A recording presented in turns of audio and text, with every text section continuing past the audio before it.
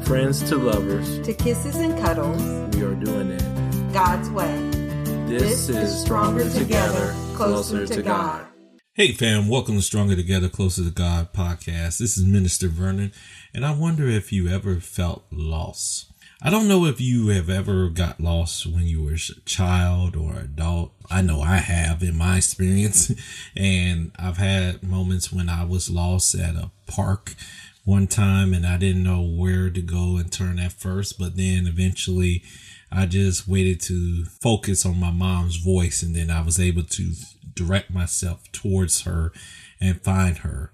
And I don't know if for many of you prior to these GPS days now on our phones and tablets, prior to that, there was a time, and I'm not that old, but there was a time when you would literally be told how to get to a destination, given an address, and you would have to figure out how to get there. And of course, hopefully you would interact with some people who had some information to help you out along the way, or it may have been a situation where you could have got some resources like a map to kind of help you and guide you along the way. During my journey from January to August, it was kind of like feeling lost because it was a question of what's next for me.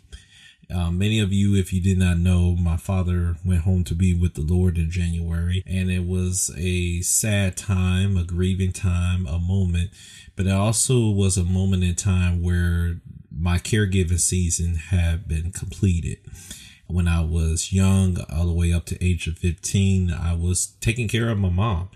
And then later on, just within this year, I was taking care of my dad, 7 years taking care of him before he went home to be with the Lord. So it's been one of those emotional roller coaster experiences, one of those experiences that has gone a lot of different ways. And I have felt it all, especially in a role as a caregiver. Sometimes you will go through those emotional roller coasters because you are not prepared or equipped on these moments. And I think, as I've talked to my wife, it's not to say that in other parts of the world, especially our Eastern culture side of the world, that this is not the case, but find out that a lot of them, you'll find that it takes a village. Truly, that statement is true. It is a village that comes together to take care of their elders. But when it comes to American culture, sometimes we are ones that may make decisions and put others or put our elders in places for them to take care, and we don't spend as much time as we should. I say all of that because in this journey, I had to kind of find myself who I was. And so during the summer months, it was just a lot going on in the place of doing summer camp, and then of course trying to figure out in my mind, where do I go from here? What do I do in these moments and times? And one of the things that I shared is that I had to go back to the roots of the Bible, and I went back to Psalms 23. And there's one particular scripture that pops out, and it's Psalms 23 verse 1. And I'm going to read King James Version and then the easy to read version. The King James Version says, "The Lord is my shepherd, I shall not want." Ironically enough, in any of the different verses you find, all of them start off the same way. The Lord is my shepherd. But in the easy to read verse, in the second part to that context, it says, "I will always have everything I need." I don't know about you, but sometimes I find myself where that I just so appreciative of God, because I could have went into a depressive state. I could have went into a state of just feeling like I'm next to nothing. I could have went into a state where I just felt like I have nothing at all. But I had to realize that I have more than enough. And especially in a situation in these time of days, that the Lord doesn't have to continue to pour into me, love on me, care for me, support me in ways that I expected. But our Lord God does. And that had to really realign my focus and realign my purpose of what I'm supposed to do. See, the unique thing of these unique scripture from David is that David knew how close it was to be like God. And what I mean by that is he was a shepherd himself. And he used that experience also as a metaphor in which he understood Lord God's role as a shepherd. Our Heavenly Father is to refresh us, is to guide us. He protects us. He provides abundance, and he provides confidence within us. And most importantly, that I shall not want. I don't deserve it. I don't deserve him. But thank Lord God, thank Yahweh, because he will always be there and he will always provide for everything that I need. And that was the thing about it, is that this reflection and metaphor reminded me of Isaiah 40 verse 11, where it says, he will take care of his flock like a shepherd. He will gather the lambs together and carry them in his arms. He will gently lead their mothers. And I had to allow God to see my wants so that he can give me direction and give me guidance. And one of the areas, especially as a man in a marriage or in a family role, we have to step up and be the providers for our family. And so one of the things that I had to make the decision to do was to go back into the classroom. And so, can I be honest with you? I really didn't want to be back in the classroom. Now, I know some of y'all will say, but that's one of your gifts. You're a teacher. You're supposed to teach. So how would you not be happy to go back in the classroom? And I guess for all these years of being in the role of a caregiver, I was happy and content of where I was, given the manner and the situation that I was doing. But now returning back into the work field, there was just questions that I had in mind, and things about how to provide for my family, especially for all this time. God has blessed us in a situation where we were provided, but he also gave me vision and wisdom to know that this season, like a well, is going to dry up. So what you're going to do next. And so I hope and pray I made the right decision to go back in the classroom. And I know that if I feel peace in where I'm at, then I know I made the right decision. And I feel that peace. Is it stressful teaching in a middle school level? Absolutely. No question about it. But I do feel a sense of peace. And God just kind of reminded me there were two individuals who had to go back from time to time to work too. One of those individuals was Paul.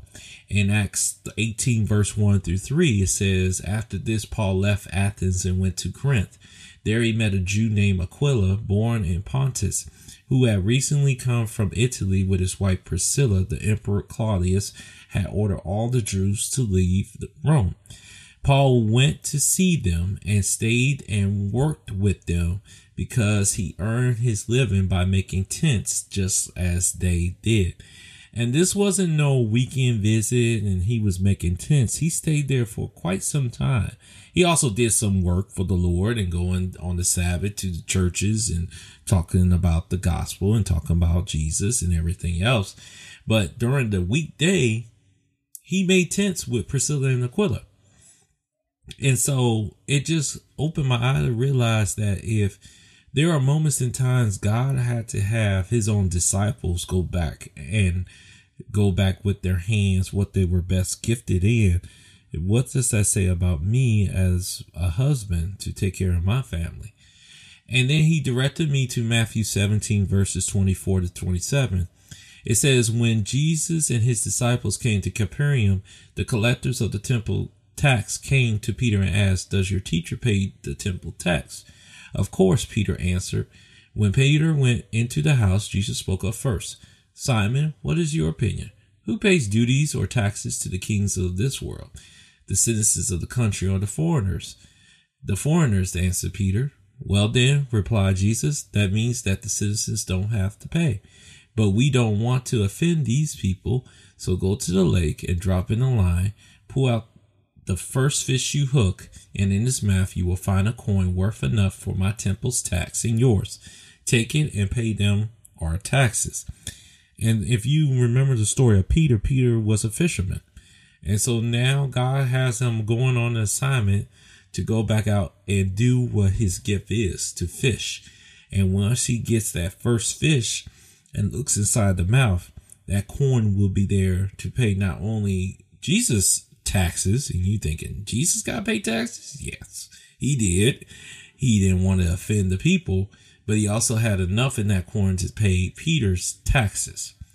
And I guess those reassure me in this moment in time that in my season right now, this was the best decision to do. I had to do what Matthew 6:33 says, which is, instead of being concerned above everything else and with the kingdom of God, do what he is requiring me, and he will provide all these other things. And the other piece I have to realize too is that I have to be confident in the Lord God. I have to trust his process and have faith it will come through. He will take care of me, take care of my wife, and he will take us into his fold and provide for us. I must know that the shepherd's voice and to follow him.